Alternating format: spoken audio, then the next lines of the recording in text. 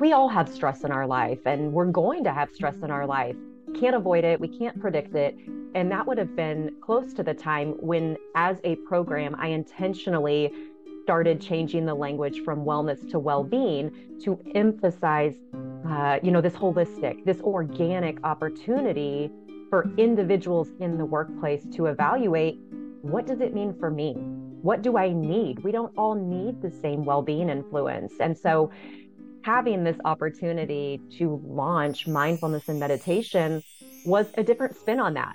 It was, do you need to create more space in your life? And that could be mental space, physical space, boundary space. You can take whatever intentionality you need behind it to make it your own.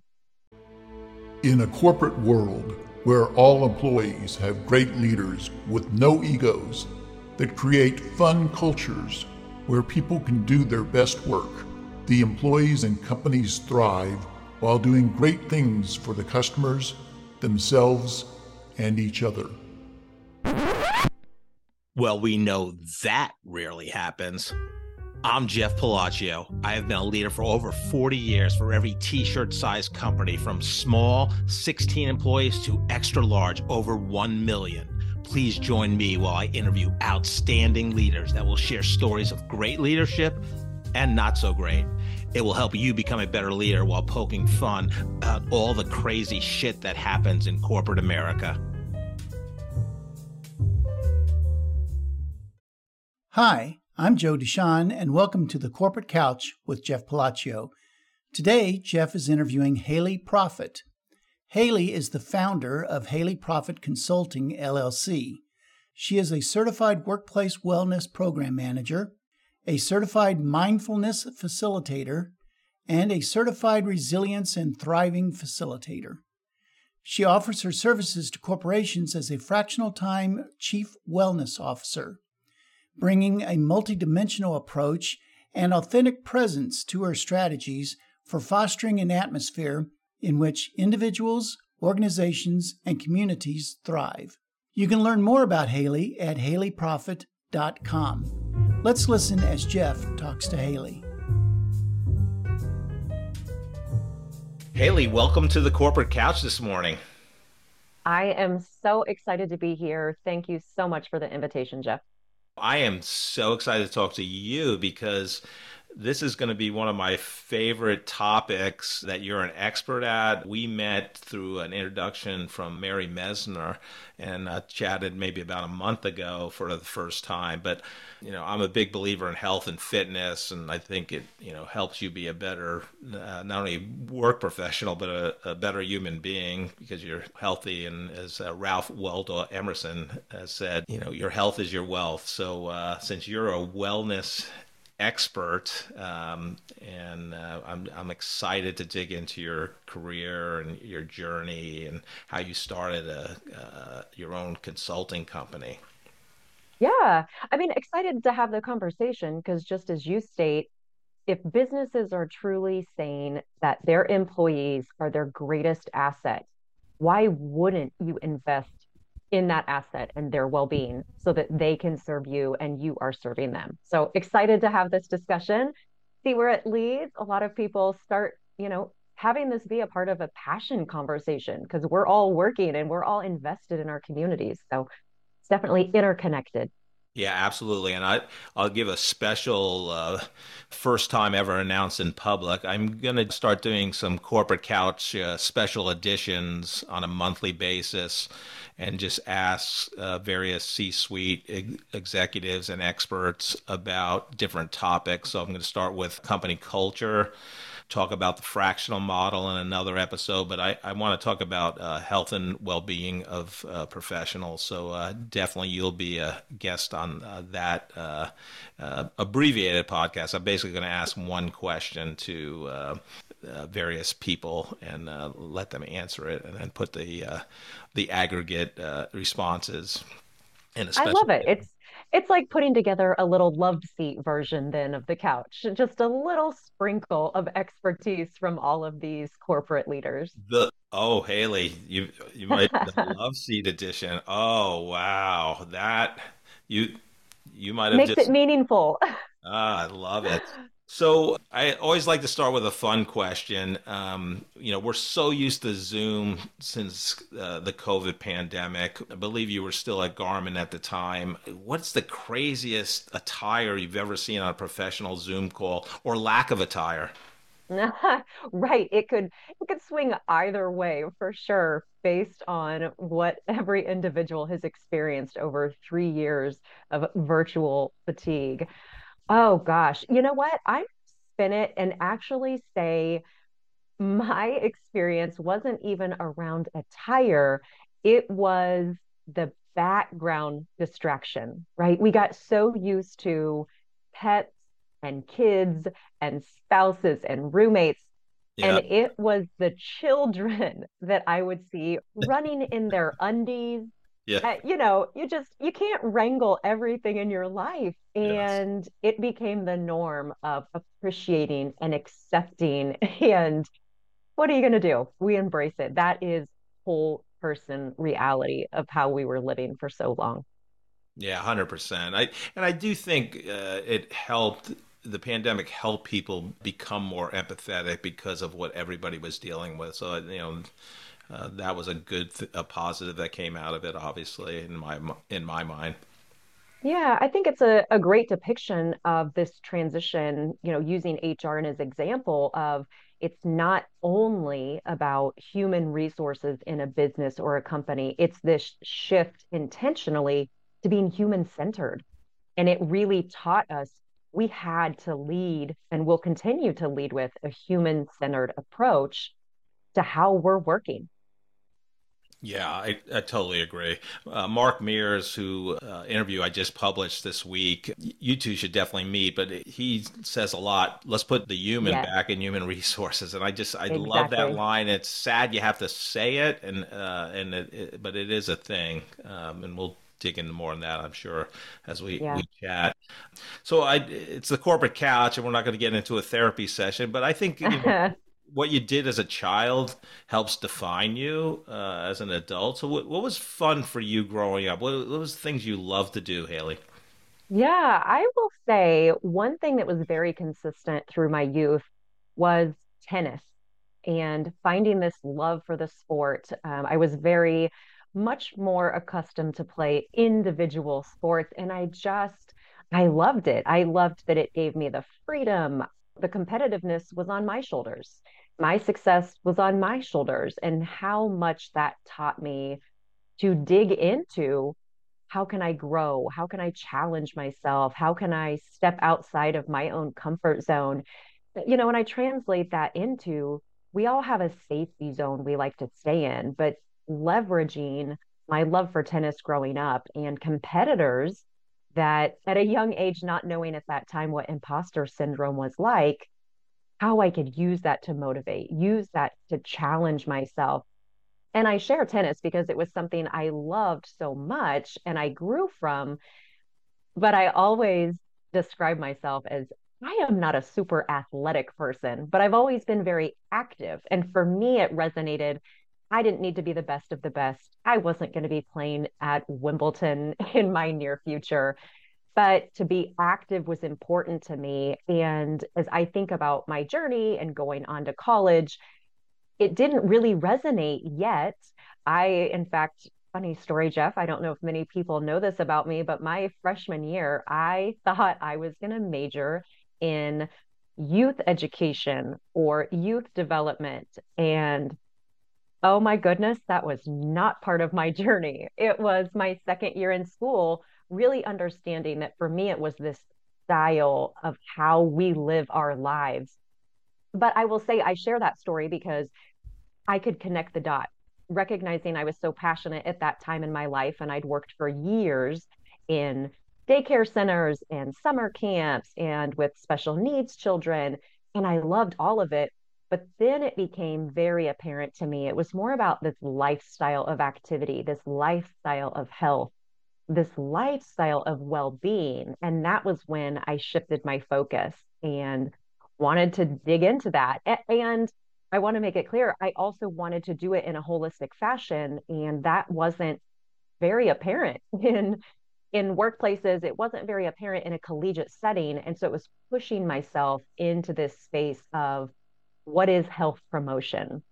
It'd been around workplaces for decades, but how do you really define it and settle into this degree phase and embrace that? And so I frequently describe it as I'm blessed to do the work I do because I am passionate about it, not just personally, but especially as it relates to businesses, workplaces, communities that we live in and are a part of. Yeah, we're definitely going to dig into that. So I want to talk about tennis for a second. I did not play tennis growing up.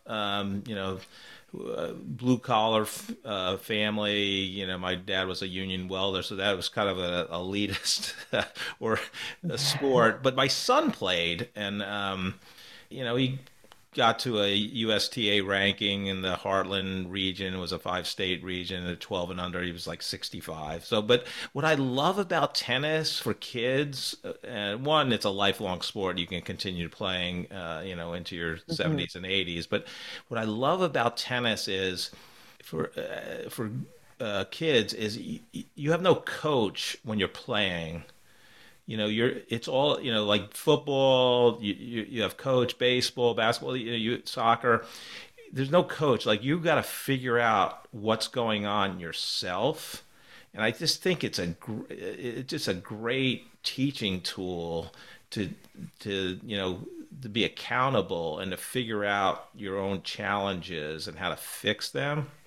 I don't know if you have any thoughts on that. And I take it a next step further. What I hear you saying that resonates with me is it's a mindset game. And how much playing when you're younger, you may not necessarily connect those dots or not directly, but to your point of there's not the coach on the court with you, it's learning to shift that mindset when you are down in a match or you're feeling that you're not playing your best in that match, how you can cultivate that mindset. And I think that I want to call out that correlation is how can we embed this mindset training, these resiliency techniques, all of these practices younger and younger and younger. That wasn't something formally included in any of my training or coaching or playing over the years as a young athlete in that tennis space. But now as an adult, definitely drawing the connection on how much, and we've heard athletes talk about the mindset game in athletics for years. That isn't new, but it's highlighting in every individual opportunity for us to be active, how influential that mindset match is in and of itself too. Yeah, absolutely. Just to finish up on the childhood part of your journey, did you have any aspirations to be something when you grew up? Like, did you say, hey, I want to be this when I'm an adult? Oh gosh. Well, don't we all? And the problem is I had too many. I thought I was going to run the world. I thought I was going to live in New York City and be a lawyer. Oh my gosh, I never would have lasted a minute at law school. So, yeah, definitely these aspirations to be big and bold and audacious. And I would never say that I didn't feel like I left any of those behind. They just changed and became different versions of that same vision I had, but in a capacity that resonated with me as Haley as an individual. It's funny though, a lot of my guests didn't have any, they didn't, which I was surprised as I asked that question thinking like you said, everybody has some aspirations of, I want to be this when I'm an adult, but it's just interesting and it's neither here nor there. So you go to Emporia State for college and you briefly touched on it. You started with the youth development, kind of, I'm going to do something as an adult in that arena. And so what made you actually pivot? Yeah, it was my sophomore year at college. And when I began to realize it wasn't so much the early childhood education, youth development, it became clear at that time that the path was going to be around one, nutrition, dietetics, kind of that direction, or secondarily, more that physiology, kinesiology route. And so I found my niche and love for this space around health promotion. And so my bachelor's degree is in health promotion with an emphasis on workplaces. And to watch that degree space really evolve, it is now the productivity and performance management program. And so how you see these terms and this language changing and evolving over time has been amazing. And so for me, it was recognizing I had this passion and growing curiosity around bringing health and movement and lifestyle into the workplace and into a shared responsibility that we have. Emporia State had this health promotion degree. Was that unique at the time? It was. At that time, it was the only university in the state of Kansas to have something that really blended in an organic fashion both niche areas of work. So I did a little bit of digging and I found out you were inducted into the HPER Hall of Fame at Emporia State in 2016. Tell us a little bit about that. Yeah. Well, thanks for mentioning, Jeff. I am so honored. I am the second health promotion major to be inducted into the Hyper Hall of Fame. And it meant so much. It was, that was quite a few years ago. It was earlier in my career, but recognizing I was so passionate about this work and wanted to continue to give back. And so I have continued since graduating to have a relationship with the ongoing program to go back and inspire majors and answer their questions, give them motivation of if you are passionate in this space, don't take no for an answer. Don't feel like you need to change career paths. Like dive into that more, challenge things, push yourself, step out of that comfort zone. So when a prior professor had reached out and said that she had nominated me, I was completely humbled by the experience, but what an honor. And now something that gives me a great platform to talk about and encourage others, really go back to. It's kind of interesting, Jeff. I'm having this moment of realizing that's the youth development part of my life now, right? I mean, I like to think that I'm not aging, but as I go back year after year, these students are obviously younger and younger. And so how can I be a support system for them? In fact, I have lots of individuals that will graduate or perhaps do an internship or be looking for some work up here in the Kansas City area. And we will reconnect just to kind of support other Hornets along the way. But yeah, I love it. It was such an honor. Yeah, that is just outstanding. And then full disclosure, one of my close friends, Tim Hirschberger, went to Emporia State. So one time we went there and I did my first beer bong in my early 20s at one of the bars. I can't remember which one. So that's full disclosure there. There's always stories, always a good story. um, so tell us a little bit about your first job out of college and how did you get that job? Oh gosh. So at that time, I had graduated from Emporia State and moved to the East Coast. And it was with Corporate Fitness Works at the time in collaboration, in partnership with the local YMCA. And so a very unique role where I was actually employed by the Y, but to work on site at the Tampa Yacht Club. And let me just tell you, early 20s, living on the East Coast, and you find yourself working at a yacht club. I mean, talk about amazing. Any celebrity sightings in Tampa Bay? Oh gosh. I think just where my interest and my free time tended to be, it was actually more around athletes in the space. So you get your Rays baseball players, you get your Bucks football players. And so that was really fun to watch, having it always grown up in the Midwest, in Topeka and kind of Kansas City, to be in a different city and to watch their local athletes engage with the community, to follow athletic events there in town. That was really fun for me. Yeah, I'm sure. I'm sure. Tampa Bay is beautiful. That whole area, Clearwater, St. Pete. It's a great area. So you spent the vast majority of your career back in Kansas City at Garmin, one of the biggest employers here in Kansas City. Tell us how you got that job and what was your highlight experiences at Garmin? Yeah, so my last 12 years in the corporate space in-house were spent at Garmin, and it was wonderful. I had an opportunity to build a brand new program for them around corporate wellness from the ground up and really watch it evolve and watch how employees resonated with the information, but then to also see the translation in language over 12 years about what well-being became and how it stretched from a business perspective to think beyond physical well-being.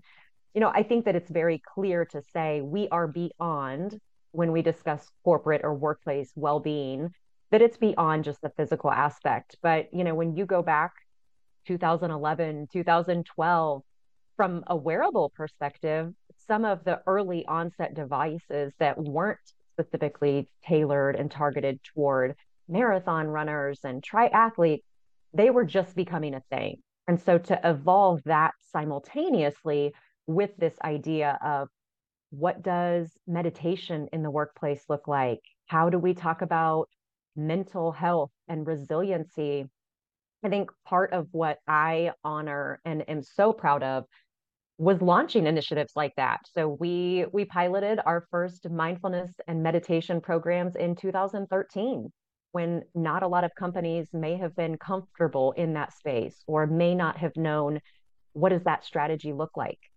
It was 2016 when I curated an in-house resiliency program and really took it upon myself to understand, okay, I see this growing trend. We need to address mental, emotional, behavioral health in the workplace, but I've got to meet this population where they are. And so hosting some focus groups to learn from them, what language does resonate?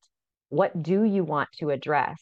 And then that became a resiliency program that we offer year over year, if nothing else, as a resource and a tool that employees and leaders, managers at any level, could go to for conversations, for a resource system to be able to support the employees. And of course, that barely touches the iceberg of everything that we were able to accomplish over 12 years, but definitely a few highlights that I'm certainly proud of. Yeah, no, I love it.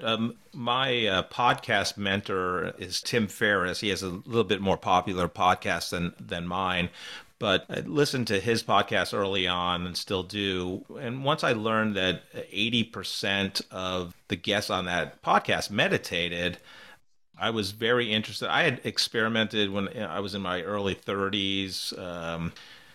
There's a famous book, and I may not get the author, John Kabat-Zinn, I think. Wherever you are, there you are, something like that. I read that book, but I just didn't get into it. But yeah, I've been meditating a long time. But so that in 2013, that is really on the leading edge. Like, what made you get into like a mindfulness program? Yeah, so it's interesting because of the timing of it, but it was also this shift in, how do we no longer just host stress management programs? How do we go beyond learning how or acknowledging stress management? We all have stress in our life, and we're going to have stress in our life. We can't avoid it, we can't predict it. And so this was an approach to, and that would have been close to the time when, as a program, I intentionally started changing the language from wellness to well-being to emphasize whole person, this holistic, this organic opportunity for individuals in the workplace to evaluate, what does it mean for me? What do I need? We don't all need the same well-being influence. And so having this opportunity to launch mindfulness and meditation was a different spin on that. It was, do you need to create more space in your life? And that could be mental space, physical space, boundary space. You can take whatever intentionality you need behind it to make it your own. And then you pair in this idea of, let's sample some meditation. We can teach mindfulness techniques. We can teach through mindful tools, but let's sample meditation. Let's see how it goes. And it was amazing, even to me, to see that the content was resonating, individuals wanted to practice. And then a huge positive that came out of it that I don't even think was on the radar when we initially launched was that we also could see how this was embraced in the culture. It became a, let's take time out for this. I'm going to give myself permission for 5-minute quiet break. And I would even say, Jeff, talking about mindfulness and meditation became very umbrella so that individuals could decide maybe meditation isn't for me. But guess what? I learned all of these great breathing exercises, or I learned to go for a meditative walk, which, you're not walking with your eyes closed. You're not walking in the dark necessarily. And so it just created a springboard for how we could do that. And then that translated down the road to hosting on-site meditation sessions in a group setting. It became on-site meditation rooms. It really evolved into what, again, they needed. It wasn't just throwing something at the wall to see what stuck and what worked. It was hearing from the population, we love this. It's helping us. We appreciate this. We value it. And then I would add, it also created a springboard for mid-level managers and supervisors to address it or bring it up on team meetings. So I would frequently be asked, hey, can you come to our next team meeting or town hall and just talk for 10 minutes on the benefits of this? And it wasn't ever an intention of everyone needs to start meditating. It was, here are the benefits. And if meditation isn't for you, what other practice can help you with stress, can alleviate overwhelm? And so that, again, I think was the foundation in 2013 to be able to curate the resiliency program in 2016 that was welcome. And it wasn't, we're not ready for that. We don't want to talk about this. And so I think that I hope for others and anyone listening today that, I don't know where to start or I don't know what's going to work. Some of it's trial and error. But if you come up with an intentional strategy to build on over time, then none of it just seems random.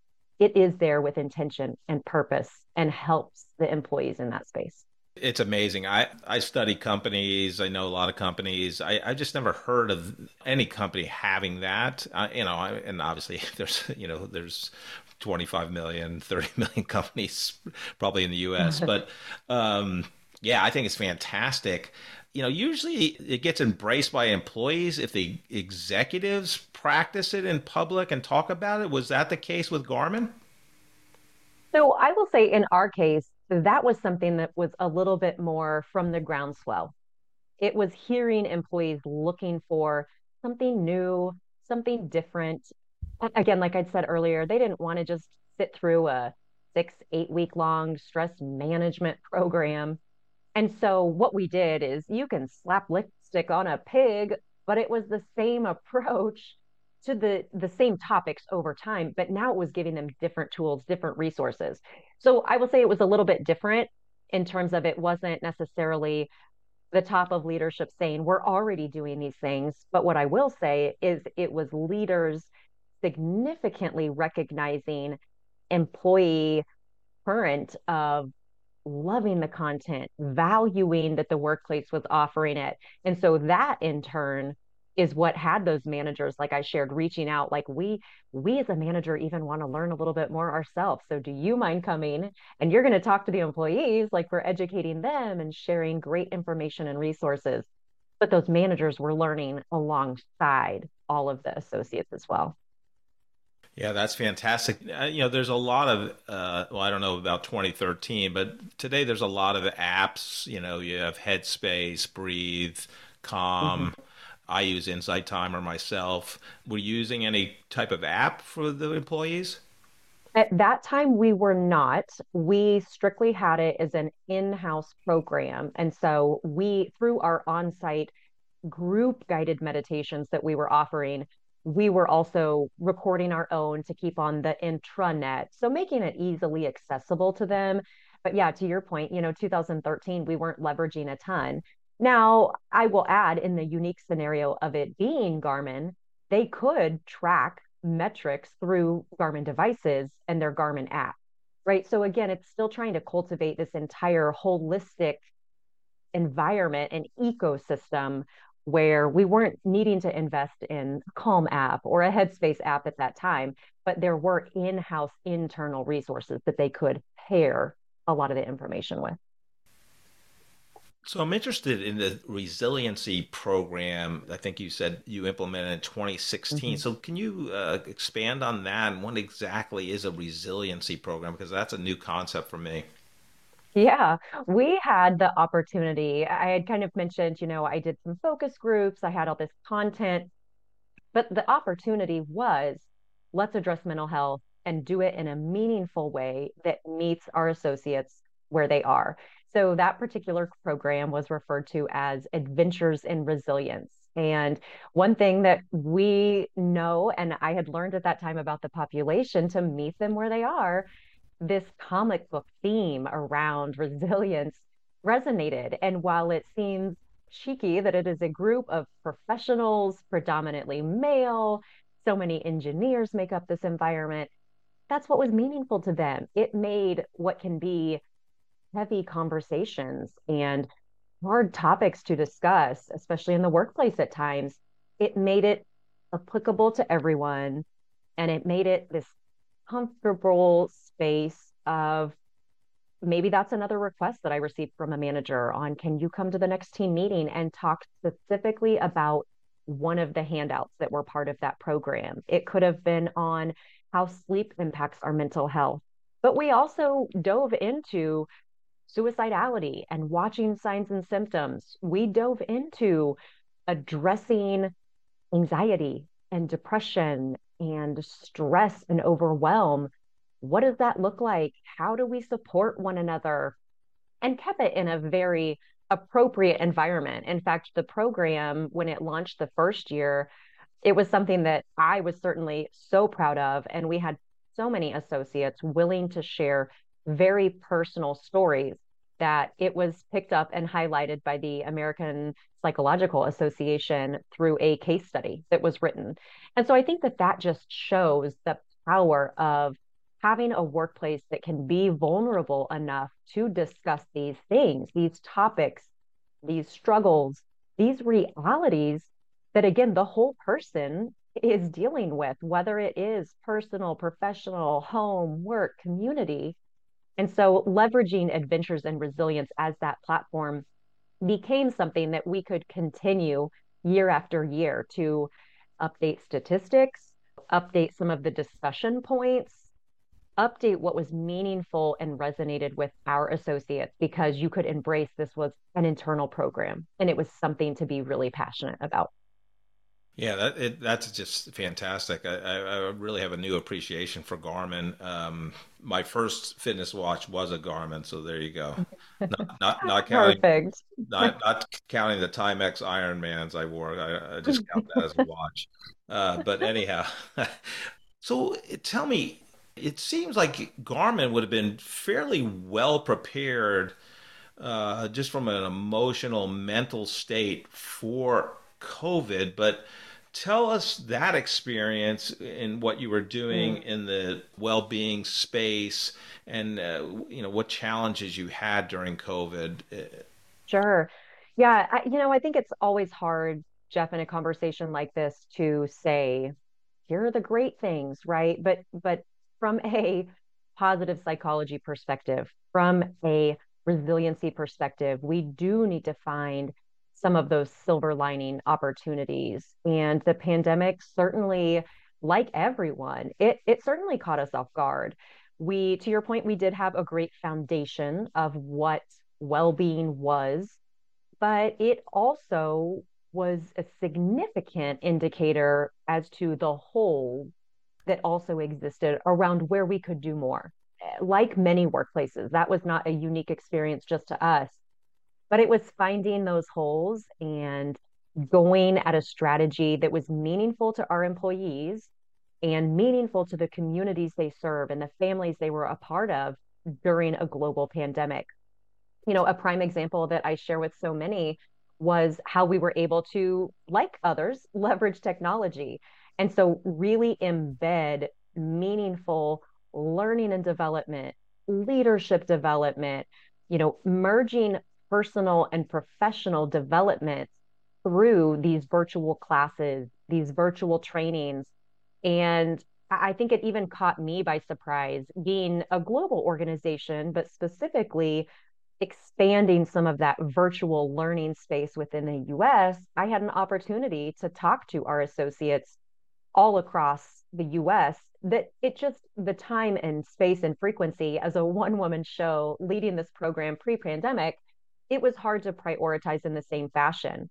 And now I could have these employees on a call discussing resiliency, discussing mental health, talking about the blue zones and how do we focus on our own longevity so that we aren't always just focusing on emotional, mental, behavioral health aspects, continuing to train on styles of mindfulness strategies and techniques, addressing how do we live a thriving life and how can we have some action items around what does this mean, creating a consistent platform to discuss flourishing. And again, from positive psychology research, embed this idea of when individuals flourish, the workplace can flourish.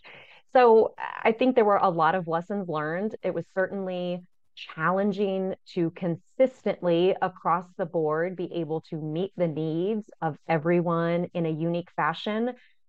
But I would also add it was things that were on our radar, or I'm sorry, things that weren't on the radar that were a huge success. It was launching the kindness campaign through Dr. Michelle Robin and Small Changes, Big Shifts. And afterward, hearing things from our associates like, I thought I was kind, but I didn't know how much I needed to hear these things. I didn't know how much permission I needed to be given on it's okay to come to work and be kind. It kind of, like we started earlier, it brings back the human-centered approach to our workplaces. And that was what humans needed in a global pandemic. So not discrediting things that we don't have to have these grandiose programs and plans and huge investments all the time, but we've got to have a strategy that's meaningful for what our population needs. Yes, Dr. Michelle Robbins is a gift to Kansas City. She's phenomenal. Bless her. Yes. She was one of my first interviews, actually. So she's great. Really, I just applaud everything you did at Garmin. I noticed you were top 100 wellness professional in 2014. Then you got another award, top 50 wellness professional in 2016. So you're having this great career at Garmin, but then after 12 years, which accumulated in December of 2022, you decide to leave and go out on your own. So what was the draw to doing that? Was there something calling you differently out to leave Garmin? You know what? I, like so many, I had a lot of internal reflection over the pandemic. I loved what I do. If nothing else, I hope that my passion for workplace well-being comes across as significantly to others as I feel it internally. And, it's interesting, Jeff. I get asked all the time, like, why would you leave? And, oh my gosh, what was going on in your mind? Lots of things is what I will say first and foremost. But being a self-aware individual and tapping into my own emotional intelligence to recognize I've done a lot. I've provided a lot. We have grown a lot.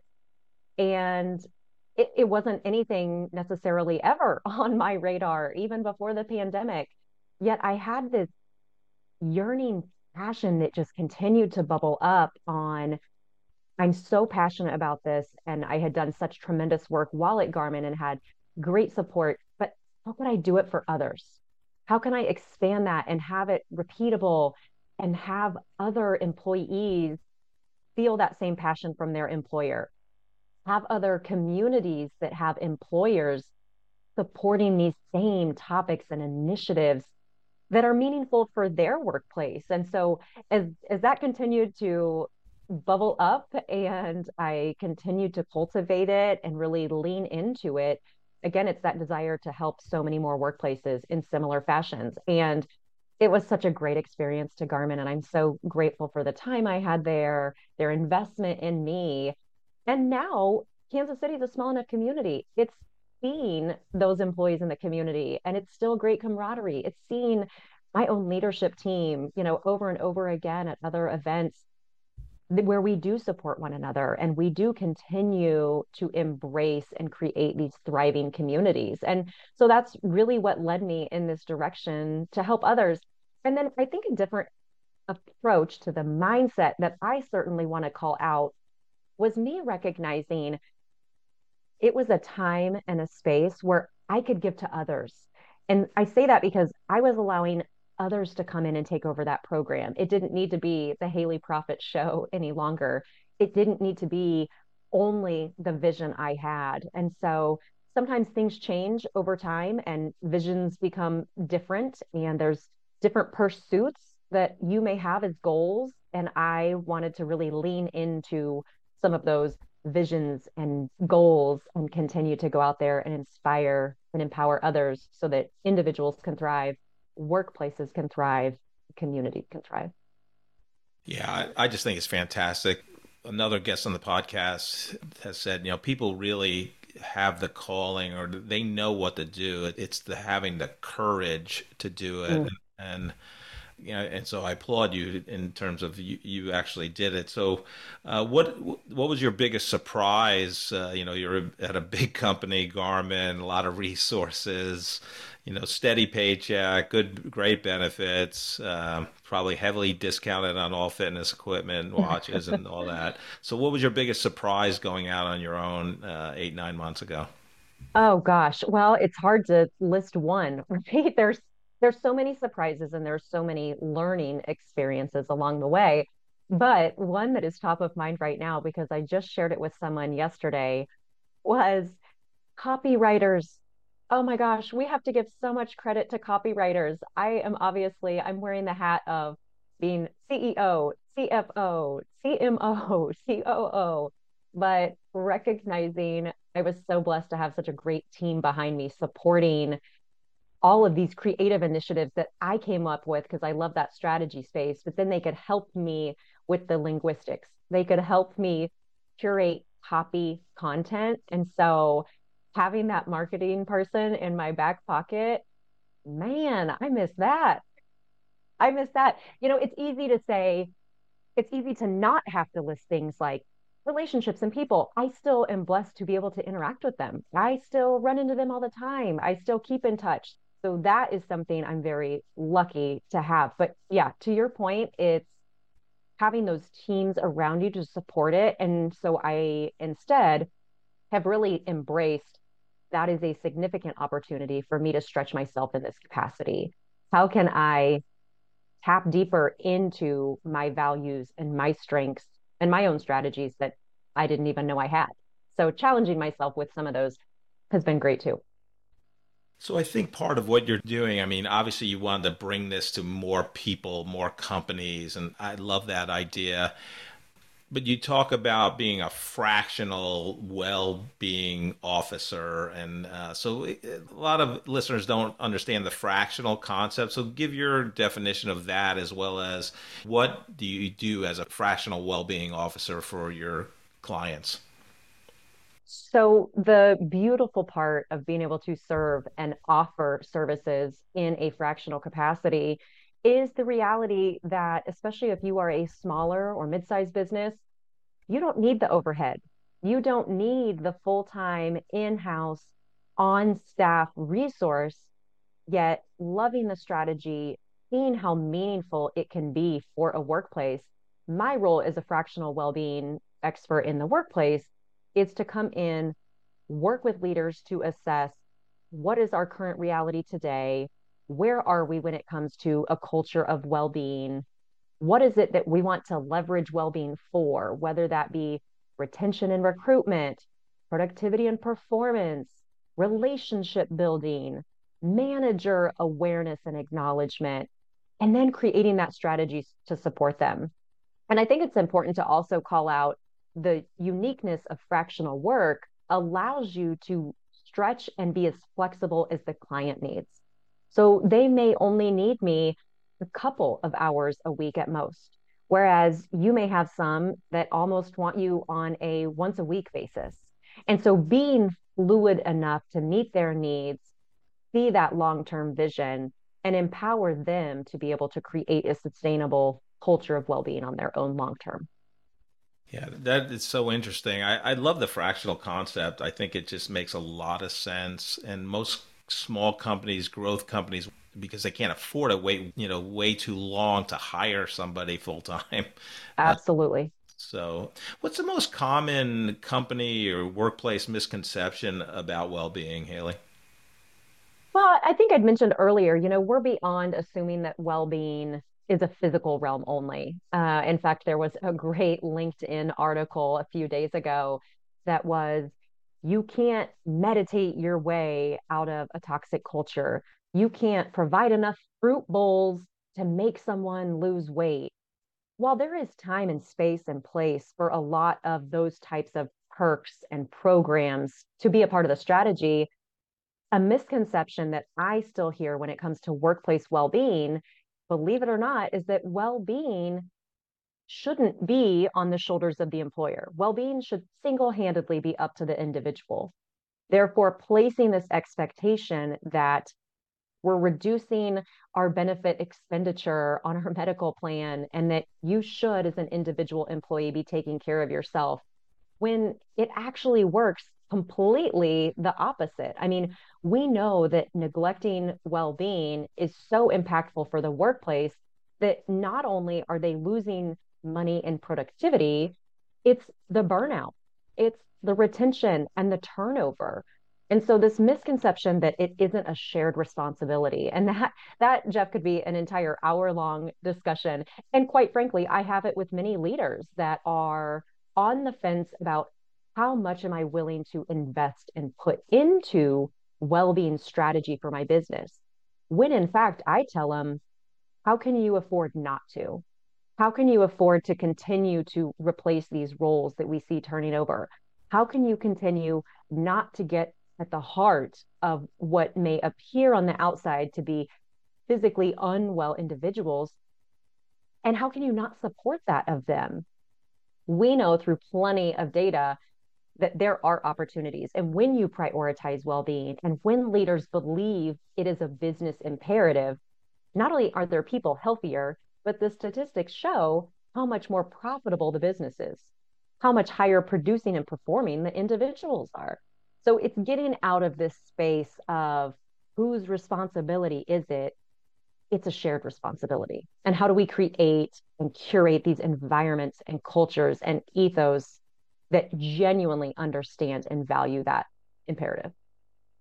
Yeah, totally agree, Haley. Yeah, I know you're, 8, 9 months in, but have you seen any differences in gender in terms of your clients, the ones that are more receptive to what you offer?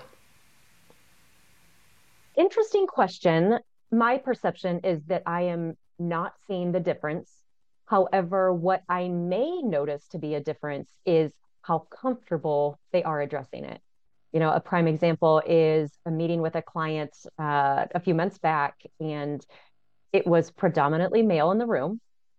And we had to build a foundation of trust in that space during that session, during that topic discussion, so that they could be really vulnerable to say, look, I don't even know how to address this.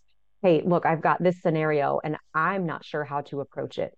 Hey, look, I'm in this environment with this within my team, but instead I'm kind of avoiding it. What do I do? And so I will say that there's some differences there, but if you truly get in a trusted environment and a space that values the conversation and are willing to adjust prior practices, prior techniques, prior mindset of why these conversations are important, then again, it equals the playing field completely.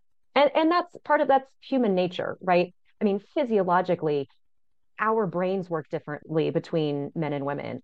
Our body is made up differently. Our psyche is made everything, all the way down to chemistry. So we know that there's going to be a difference to some extent, but I will see, I've been pleasantly surprised.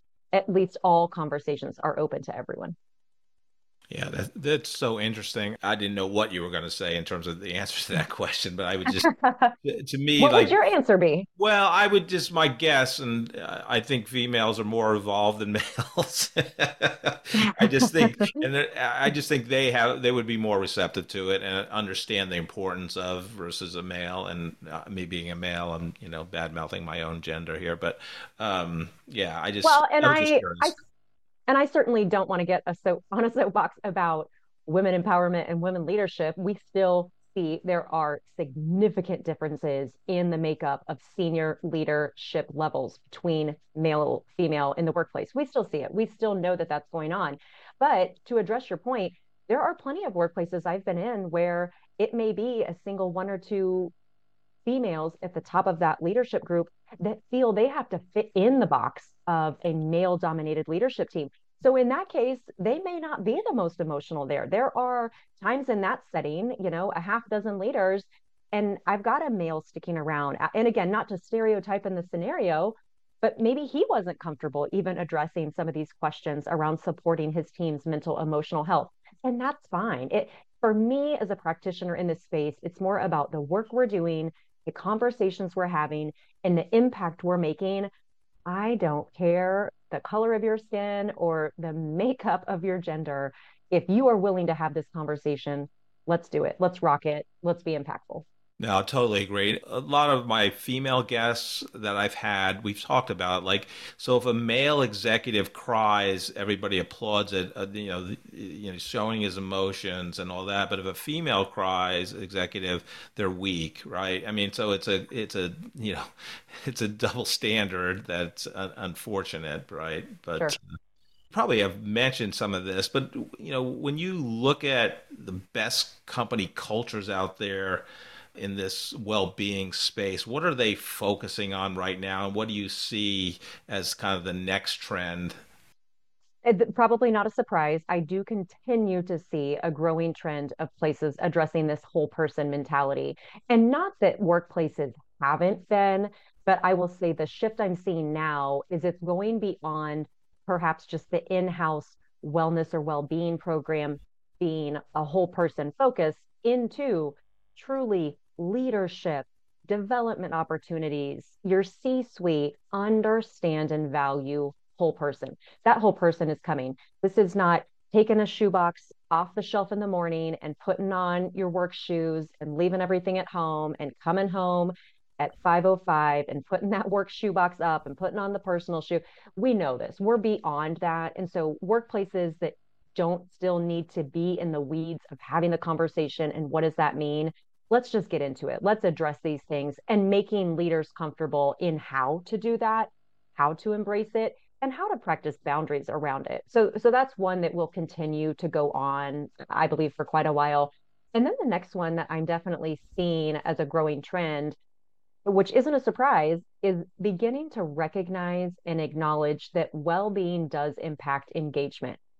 And specifically, how do we begin to tap into recognition in the workplace of individuals' performance, of their emotional intelligence, this idea of merging the two.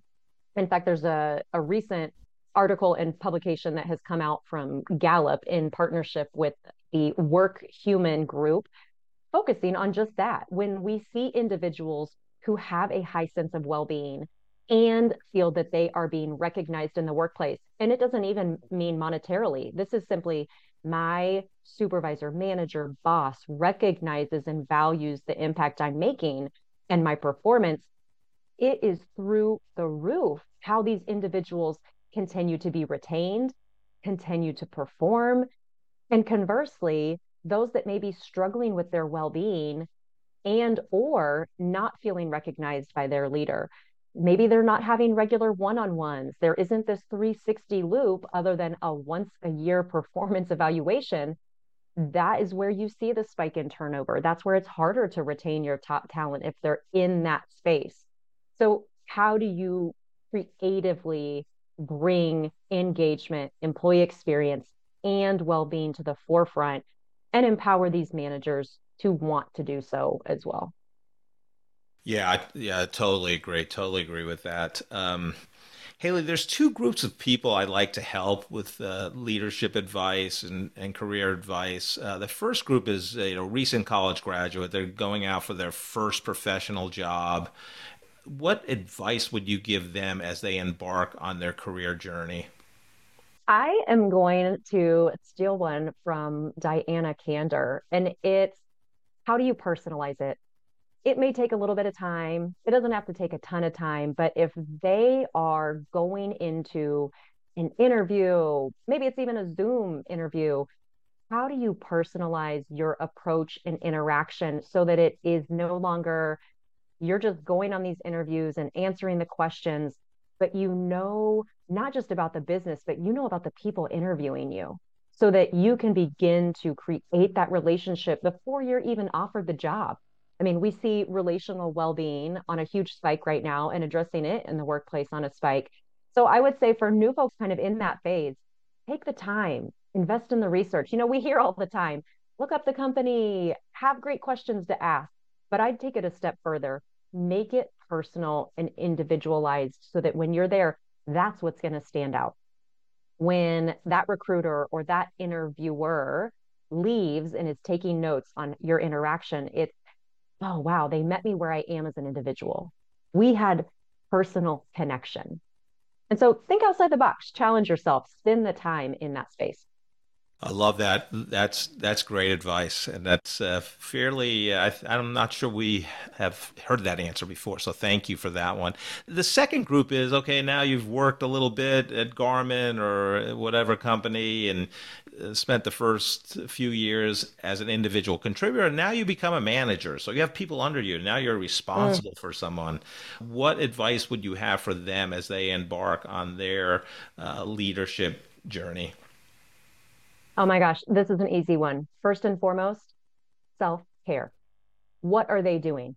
I see it all the time, you are that first-time manager, first-time team lead. Maybe you feel completely equipped with what you need to do in a tactical manner, but you're so consumed by how you're performing, how the team's performing, achieving the goals, pushing the product, making the sale. But don't forget that team is watching how you're acting, watching how you're reacting. So I would say, first and foremost, self-care. They've got to prioritize and live out and practice their self-care, and then share with the team why they're doing it, how they're doing it, what this looks like. That is a skill as a manager you can teach and embrace and empower your team to do more than so many other. So put your airbag on first, just like they tell you before the flight takes off. So absolutely. Haley, you're tremendous. We can go on forever and talk about this. We'll have to have a second session here on the Corporate Couch. But thank you so much for your time and your expertise. I think you're going to do some really great things for companies. Thank you. Thank you so much for the time, the opportunity, and excited we had the conversation. Oh, I so enjoyed my conversation with Haley. As you know, Joe, health, wellness, fitness is all in my sweet spot, and you know how I go about my daily life, and we can talk about your approach to that shortly. But she goes beyond the wellness movement and talks about well-being, you know, which is the whole person availability, and she was on the leading edge. I mean, implementing meditation practices at a big company, Garmin, and has been for some time. It's incredible. 10 years or so. I mean, she's about 8 months in her own company, this fractional chief wellness officer, and I think it's such a great concept, and it really can help a lot of companies. So I'm very excited to see where she takes it and how many companies she's going to help. What did you think about the conversation, Joe? Well, you're right. This isn't exactly my area of expertise at all, but that's fine because she's obviously was an incredible guest and an incredible interview, and I loved listening to her. The one thing that I was very interested in is the fact that when she was talking about meditation, and meditation is not my thing. I'm just so chilled. I just don't know that I need a lot of meditating in my life. But one of the things that I do a lot of is that I take a lot of breaks. And sometimes they're health breaks and sometimes they're mental health breaks. But when I'm working, and this is one of the reasons why I work best alone, is I'll get up sometimes just walk around the house and then come back and sit down. But another thing that I'll do a lot of is I'll lay flat on my back. Obviously, I have back issues. Lay flat on my back, stare at the ceiling for just 3 to 5 minutes. Sometimes on the floor behind my chair, and sometimes I'll go back in the bedroom and lay down. But that 3 to 5 minutes is what I need every once in a while to kind of rejuvenate myself. And one of the points that she made was when she was talking about meditation is even if meditation itself isn't a thing for you, then you need to be finding the thing that is the thing for you. And that's kind of what I had done. So I think what I do, even though I wouldn't count it as meditation, I think what the thing that I do counts off the checkbox in her mind as meditation. And I think that's a very open way of looking at things. Oh, yeah, I totally agree. And I think, you were doing two things, really. I mean, obviously, it was the physical part of, your back, but you were getting 3 to 5 minutes of really stillness and quieting your mind, because I do meditate every day. But and so you, without knowing it, you were meditating. We're doing the same thing. Yeah. But it's just a few minutes of pushing the clutch in, if you will, and letting things kind of idle for a little bit. And then you come back around. It's not a total reboot, but it's a little time to kind of regrasp reality. Okay, so you and I would have done that anyway, probably. The neat thing is that she is embedding that into the culture of corporations and apparently having some pretty good success with it. I think that's really cool. Yeah, it's going to be very cool to see where she goes. So based on Haley's conversation, what leadership advice, Joe, would you impart on our great listeners? Today, we are going to go to that great philosopher, Stephen Wright, who one time said, "If Barbie is so popular, why do you have to buy her friends?" Thank you so much for listening to this episode of The Corporate Couch. If you enjoy the podcast, I would love for you to take 2 minutes out of your day to rate us 5 stars and write a review. Please join me next week to learn from another great leader sharing their professional journey and insights.